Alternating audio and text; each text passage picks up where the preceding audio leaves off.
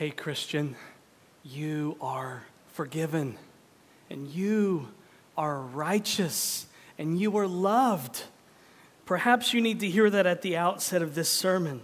If you are a Christian and you are in union with Christ and you believe what He has done for you through His life, death, and resurrection is what makes you right with God, then you are forgiven of all of your sins. Every single one. The good news of the gospel is that Jesus cannot remember your sins.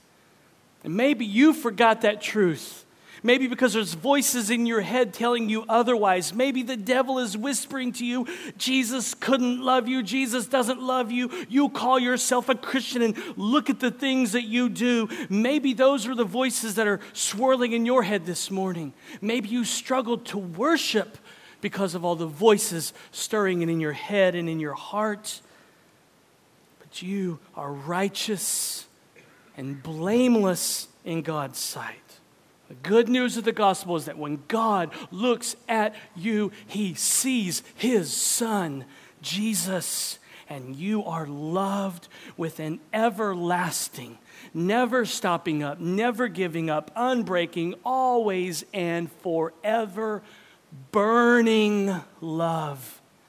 The good news of the gospel is that the steadfast love of the Lord never ceases, and this is your identity, Christian. So maybe you need that at the beginning of the sermon. May the burden of your sin be lifted by the Holy Spirit even right now. May that heaviness be lifted. And now, just sit back and be loved on by Jesus. Okay, we are forgiven, and we are righteous, and we are loved. So let's look at God's Word, where we will see once again that God is opening His heart to us. That's what happens every single time we open the Bible. The infinitely glorious God who dwells in unapproachable light, immortal, all-powerful. When we open the Bible, that God is opening His heart to us, to people like us. A God like that wants to open His heart to people like us. So turn in your Bibles to 1 Kings chapter 3. As you turn there, let me remind you that in ancient Israel, the king was to be the moral compass of the nation. He was to be the representative of Yahweh, the sovereign Lord, the true king. And if the king's heart turned away from the Lord, then the rest of the nation would follow and their hearts would turn away. And that's exactly what happened over the course of the books of 1st and 2nd Kings. That's how the original audience of this book ended up in exile. Recall and remember, if you will, why 1st and 2nd Kings is being written. It's to explain to the original audience, the nation of Israel, why they ended up in exile as slaves in Babylon. And if you're familiar with the story of Solomon, then you know that his reign as king of Israel has a tragic ending. His heart turns away from the Lord. Solomon does not remain faithful to Yahweh. He amasses numerous wives who eventually play a role in turning his heart away from true devotion to the Lord. You can read about that in 1 Kings 11. Solomon goes from being wholehearted to being wholehearted, having a hole in his heart. Solomon ends up turning away from the Lord precisely because he amassed over 700 wives and 300 concubines. I think we're just so familiar with those numbers. I was struck by them again as I was reading my manuscript this morning. I was like, 700 wives, 300 concubines. Wrap your brain around this, Benji. I just know those numbers because I've read the Bible, and I was struck by them again this morning. In fact, we will read later on in chapter 11 that when Solomon amassed 700 wives and 300 concubines and his heart turned away from the Lord, it angered the Lord. So most of you here probably know this about Solomon. He loved many foreign women and his heart turned away from the Lord. Later in his life, Solomon had a burning passion for foreign women. He sang that old Blue Oyster Cult song to each one of them. I'm burning, I'm burning, I'm burning for you, and you, and you, and you, and you, and you. One after another, all the way up to 1,000. I'm burning for you times 1,000. However, our knowledge of Solomon's burning with passion for foreign women, his later years, all of that understanding about his later years may skew our reading of the text in 1 Kings chapter 3. We cannot read Solomon chapter 11 into Solomon chapter 3. We have to keep that in mind as we look at our passage today. The Solomon of chapter 11 is not the Solomon of chapter 3, just like in Star Wars. The young Anakin Skywalker who is pod racing on the planet Tatooine, he is not the same Anakin Skywalker who force chokes his very pregnant wife Padme on the planet Mustafar. You can't read what you know about Solomon later on in his life into the passage early in his life. Just like in the TV show Breaking Bad, you can't read into the early episodes of what you know Walter White will become later in the series. You have to take Solomon as he is presented in the text in chapter 3. He is a young man who loves the Lord. He is a young man who knows that he is a great sinner in great need of a great Savior. In her book, Found in Him, The Joy of the Incarnation and Our Union with Christ, Elise Fitzpatrick says this. Think of it. Jesus has already suffered for all your idolatries, for every time you worship something or someone other than Him. You are forgiven, you are righteous, you are loved. You don't need what those other gods are promising you. You already have everything in Him. Here's the good news. You don't need anything more than you already have. You don't need great wealth or status or cars or luck, a truly meaningless word. You are forgiven. You are justified. You are blessed. You are loved. You don't need to have a bigger houses or assure yourself of your worth because you know how to play the ponies or beat the system or because some person finally approves of you. Jesus has paid it all, given it all, and loved you immeasurably. And that's what we'll see with Solomon today. Though he is the newly crowned king of Israel and one of the most powerful men in his day, and even though he has all that he could ever want or need at his fingertips, still the most heart-stabilizing truth that he had was that he was loved by Yahweh, the sovereign Lord. In fact, Solomon's other name was Jedediah, which means loved by Yahweh.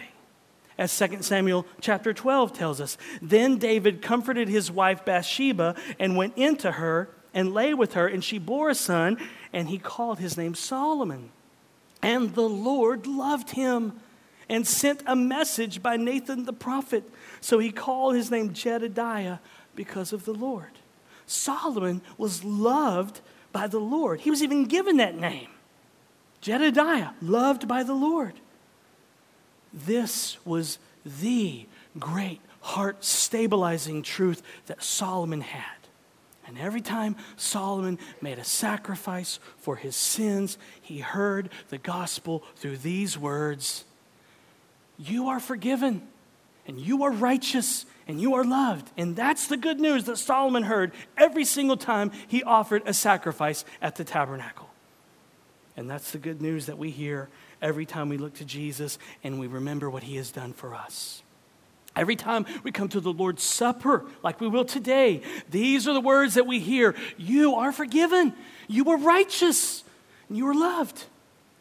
Believe that today. Now, 1 Kings chapter 3, verse 1. My introduction was kind of like its own sermon, it feels like. Look at verse 1. 1 Kings chapter 3. Hear the word of the Lord. Solomon made a marriage alliance with Pharaoh, king of Egypt. he took Pharaoh's daughter and brought her into the city of David until he had finished building his own house and the house of the Lord and the wall around Jerusalem. So right off the bat, you may be wondering about the sincerity of Solomon's devotion to the Lord. Is he really devoted to Yahweh? I will argue in the positive today. Contrary to most of the commentaries that I have read, everyone seems to throw Solomon under the proverbial bus. But I don't think that's the case here. Not yet, anyway. And I'll show you where in the text that the author has left us clues to Solomon's extravagant devotion to and love for Yahweh. But before I explain to you why I believe that Solomon is being painted in a positive light here, we do have to deal with a few apparent hurdles. Hurdle number one, the author states that Solomon made a marriage alliance with Pharaoh, king of Egypt, and took Pharaoh's daughter. Can this be wholehearted devotion to the Lord, to marry an Egyptian woman, a foreign woman, not an Israelite? But remember David's words to his son Solomon back in chapter 2. David said, don't forget Yahweh's laws, son. Keep your finger on God's word. Walk in his ways. Keep his statutes and commandments and rules and testimonies. And remember what was required of the kings of Israel? They were required to write out a copy of the Mosaic law and continually read it, per Deuteronomy chapter 17. So I think that Solomon knew Yahweh's laws and took them to heart. Solomon knew that the prohibition against marrying foreign women did not include Egyptian women. Exodus chapter 34 speaks of it. Deuteronomy 7 does. Now, God did forbid the Israelites from marrying Canaanite women, the inhabitants of the land, but Egyptian women never made the list of girls you could not marry. As one commentator states, such a union was not forbidden by the law, which only forbade alliance with the Canaanites. Nor was the daughter of Pharaoh apparently implicated in the charge brought against Solomon's other foreign wives of having led him into idolatry. 1 Kings chapter 11. Now, practically, was it wise? Probably not. You can take the woman out of Egypt, but you can't take the Egypt out of the woman. And so I think the decision will come back to haunt Solomon because he will eventually marry many foreign women who in fact do turn his heart away from the Lord and he worships their gods. But I do not believe that it was a direct violation of the Lord's commands. In fact, in chapter 11, Solomon's Egyptian wife is not included in the list of foreign women who the Israelites were forbidden to marry. She's kind of separated, specifically separated from the other women in the list. And so this marriage was most likely a political move, as pointed out in the expositor's Bible commentary. It says this, the rendering made an alliance with Pharaoh reflects accurately the literal Hebrew, became Pharaoh's son-in-law, which stresses the relationship between father-in-law and bridegroom rather than between the bride and the bridegroom. This was a rather common practice as a means of cementing and maintaining international agreements and securing a nation's borders.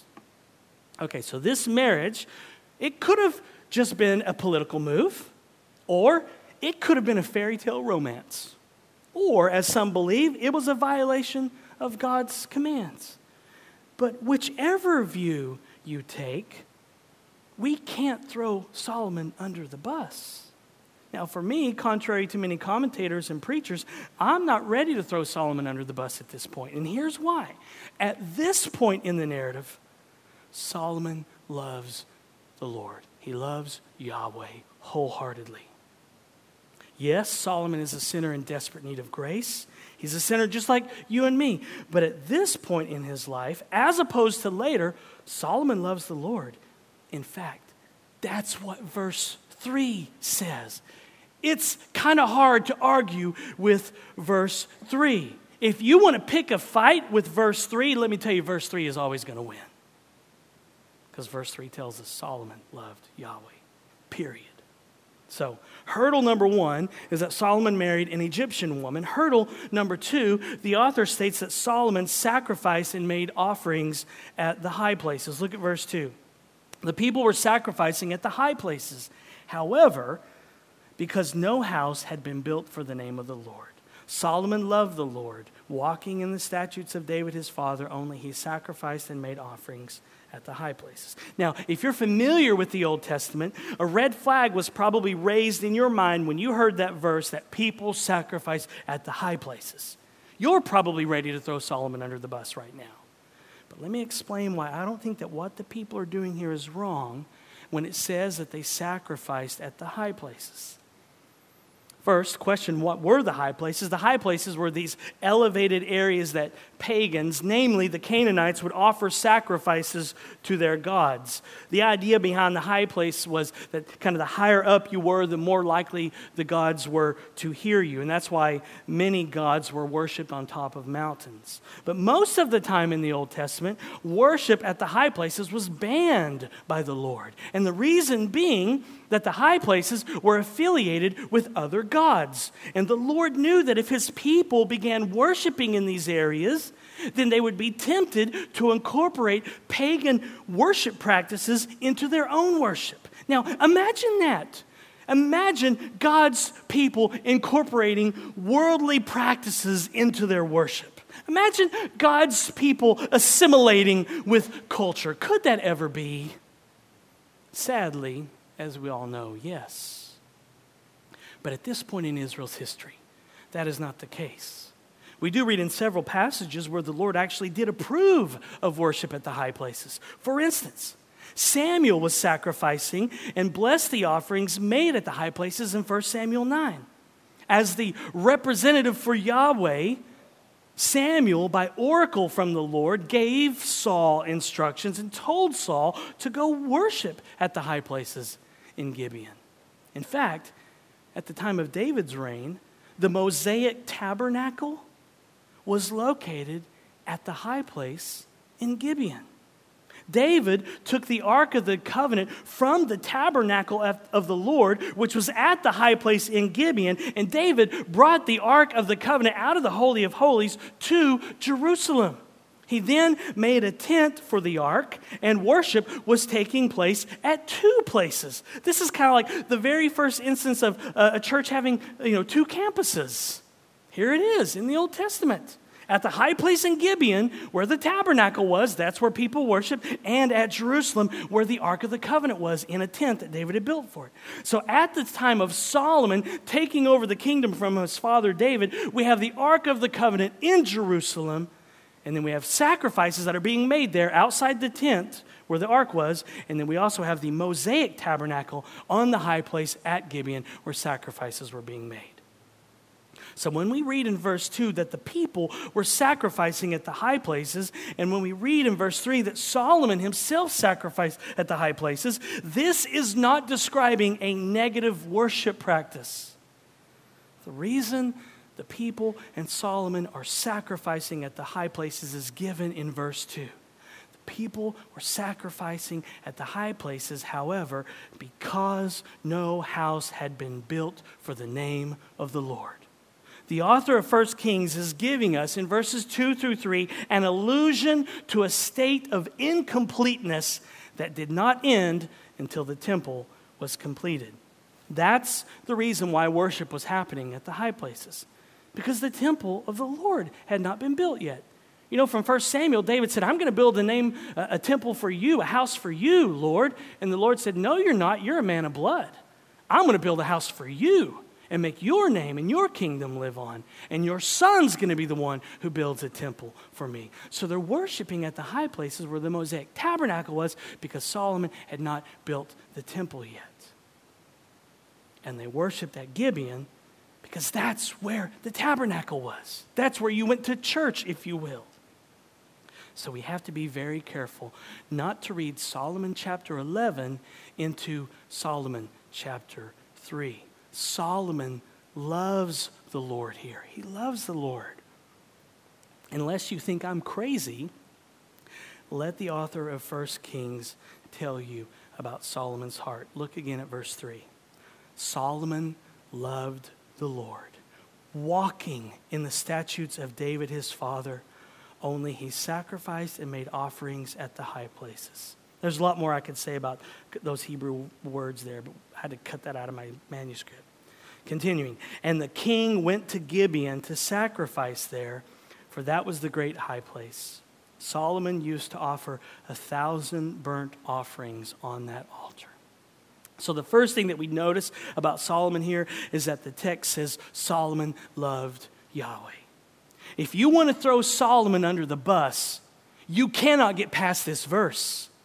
And get this, because this is going to knock your socks off. Are you ready? I'm pretty sure that this is the only place in the Old Testament where it is said that an individual loved the Lord. Think about that. This is the only place in the Old Testament that says that someone loved the Lord. And who is it? Solomon, the guy that every commentator wants to throw under the bus. He's the only guy in the Old Testament that says this guy loved the Lord. And we want to throw him under the bus. And the author tells us this about Solomon, that Solomon walked in the Lord's commands just like his father David. Was Solomon perfect? Of course not. That's why he's offering sacrifices at the tabernacle in Gibeon, because he is a sinner. In the Old Testament, people's walk with the Lord is black and white. You either love Yahweh and are walking in the statutes of his commandments, or you're not.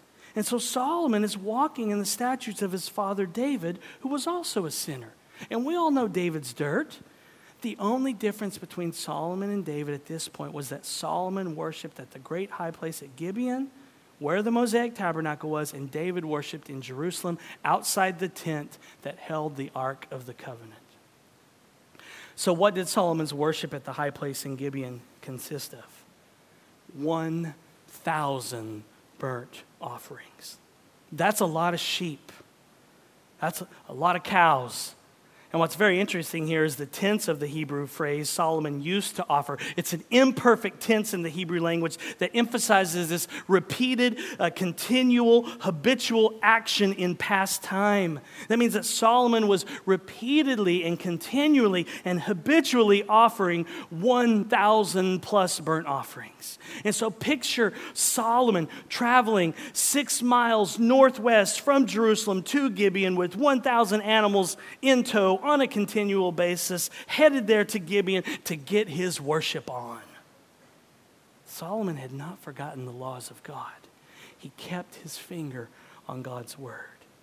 Solomon, like every good Israelite, valued the book of Leviticus because the book of Leviticus was the manual on how to worship the Lord, how to worship the Lord properly in a God-honoring way. Do you know how the book of Leviticus begins? It begins with good news. The very first chapter of Leviticus is all about the gospel. It's about how sinners can be made right with and accepted by God, by a holy God. Leviticus is not a boring book. It begins with good news. It begins with the gospel. It begins with the good news that God is pleased with substitutionary sacrifice.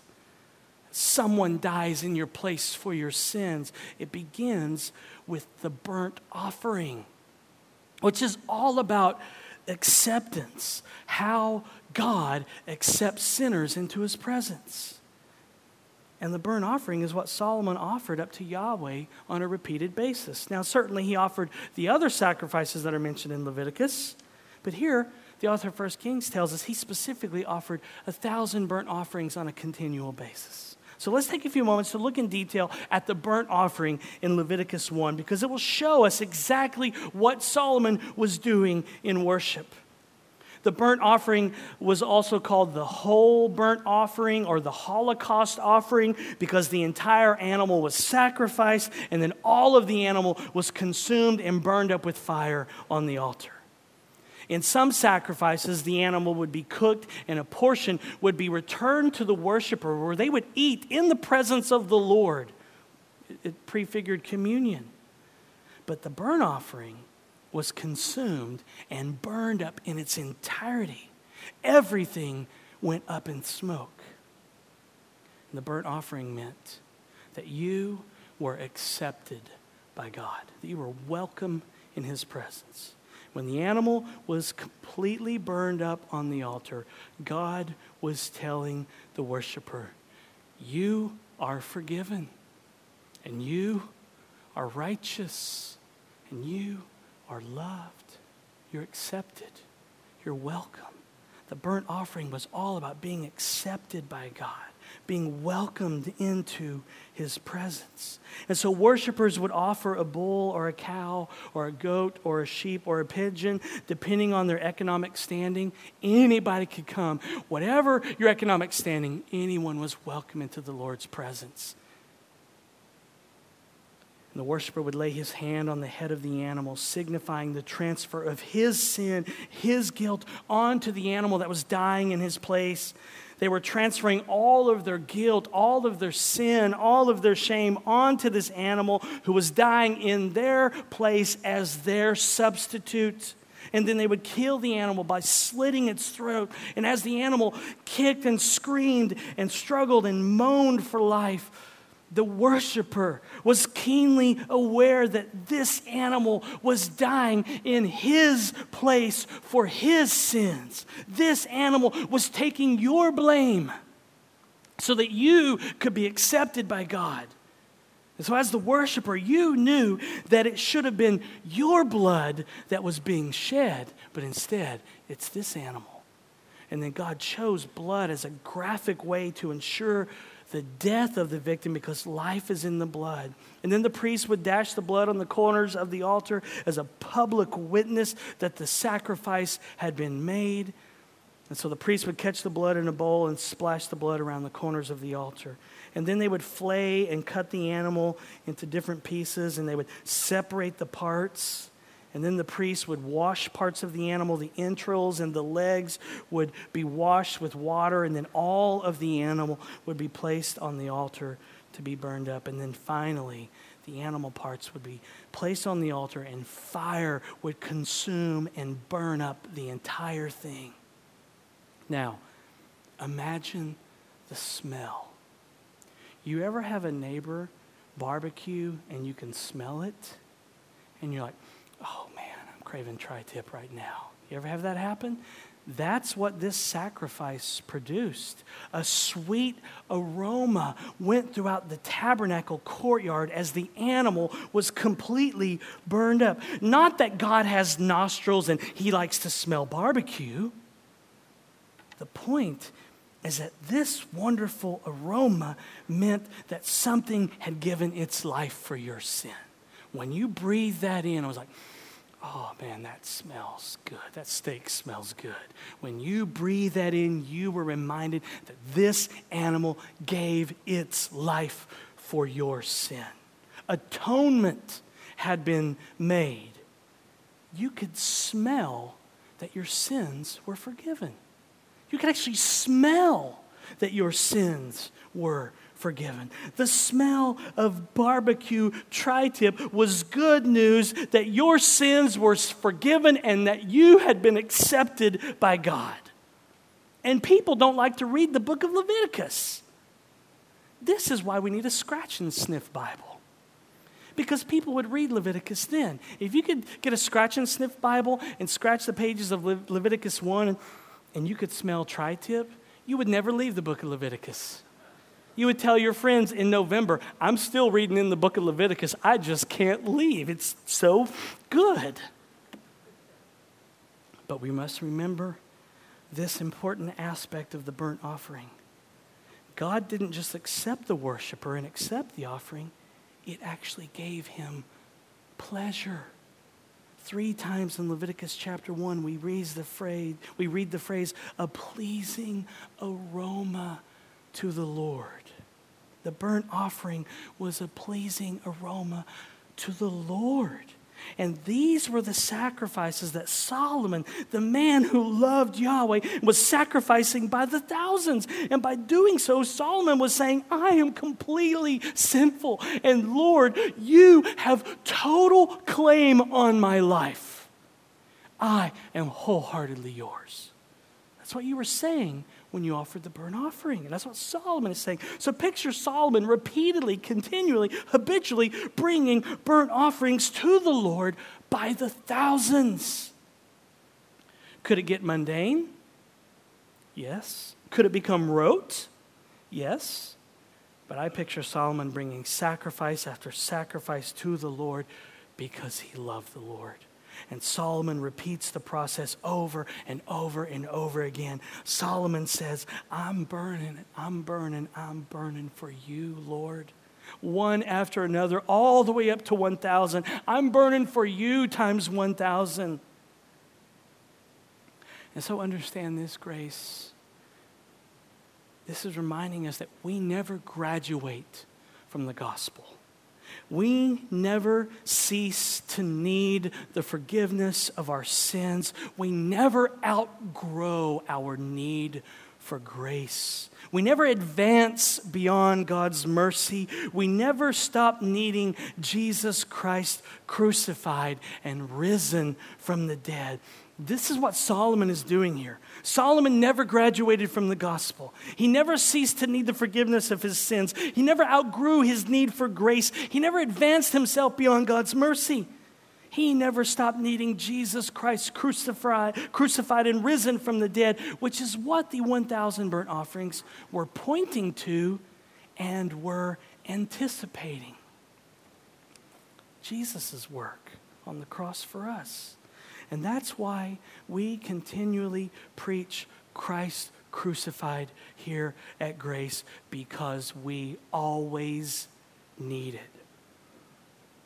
Martin Luther said, the gospel cannot be preached and heard enough, for it cannot be grasped well enough. And every time we preach, and every time we rehearse the gospel around here, the Holy Spirit is saying these words to us. You are forgiven. You are righteous. You are loved. You are accepted. You are welcome in God's presence. So those who want to throw Solomon under the bus don't realize that if Solomon was not living a life pleasing to the Lord, then the Lord would not have appeared to him and said, as he does in verse 5, ask what I shall give you. If Solomon is not walking in a way that's pleasing to the Lord would not appear to him. As he does, we'll look at it next week in verse 5 and say, ask whatever you want and I'll give it to you. Here's a blank check, Solomon. If he's not living for the Lord's not going to show up and say, ask me for whatever you want and I will give it to you. When Solomon or any worshiper says to the Lord, I come to you by the blood of someone else, I come by the blood of Jesus, I am completely sinful, you have total claim on my life. When a worshiper says that, the Lord is pleased. When you come to the Lord and say, I come to you by the blood of someone else, I come to you by the blood of your son Jesus, I know I am completely sinful and you have total claim on my life. When you can say that to God, He is pleased. We see this in Solomon's life, but we see it most clearly at the cross. Now, obviously, the burnt offering was anticipating what Jesus did when He died in our place and for our sin. Jesus paid the price with His blood, and it brought God pleasure. As Paul says in Ephesians 5:2, and walk in love as Christ loved us and gave Himself for us, a fragrant offering and sacrifice to God. God was pleased when His Son laid down His life. It was a sweet-smelling sacrifice, a pleasant aroma.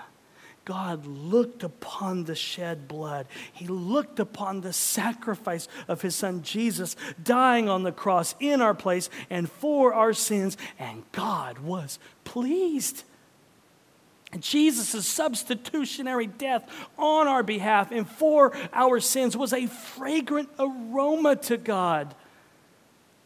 God the Father looked upon his Son and looked upon his sacrifice, and it was a sweet-smelling fragrance to him. It brought him pleasure, just like when you smell tri-tip cookie. And it brings God pleasure every single time we rehearse what Jesus did for us, which is what we're going to do shortly when we celebrate communion. Let's close with something Ian Duguid says about God's burning love. But before we do that, I felt really impressed this morning as I was praying to say what I'm about to say, and I think it was the Holy Spirit. I didn't hear a voice. It was an impression. It was thoughts. If I was a charismatic, I would have words for it.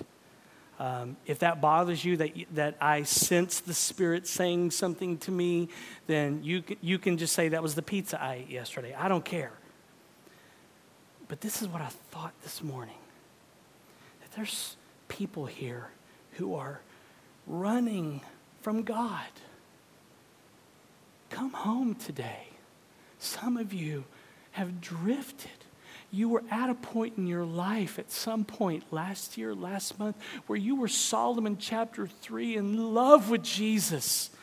And you came to him and said, "You're my everything."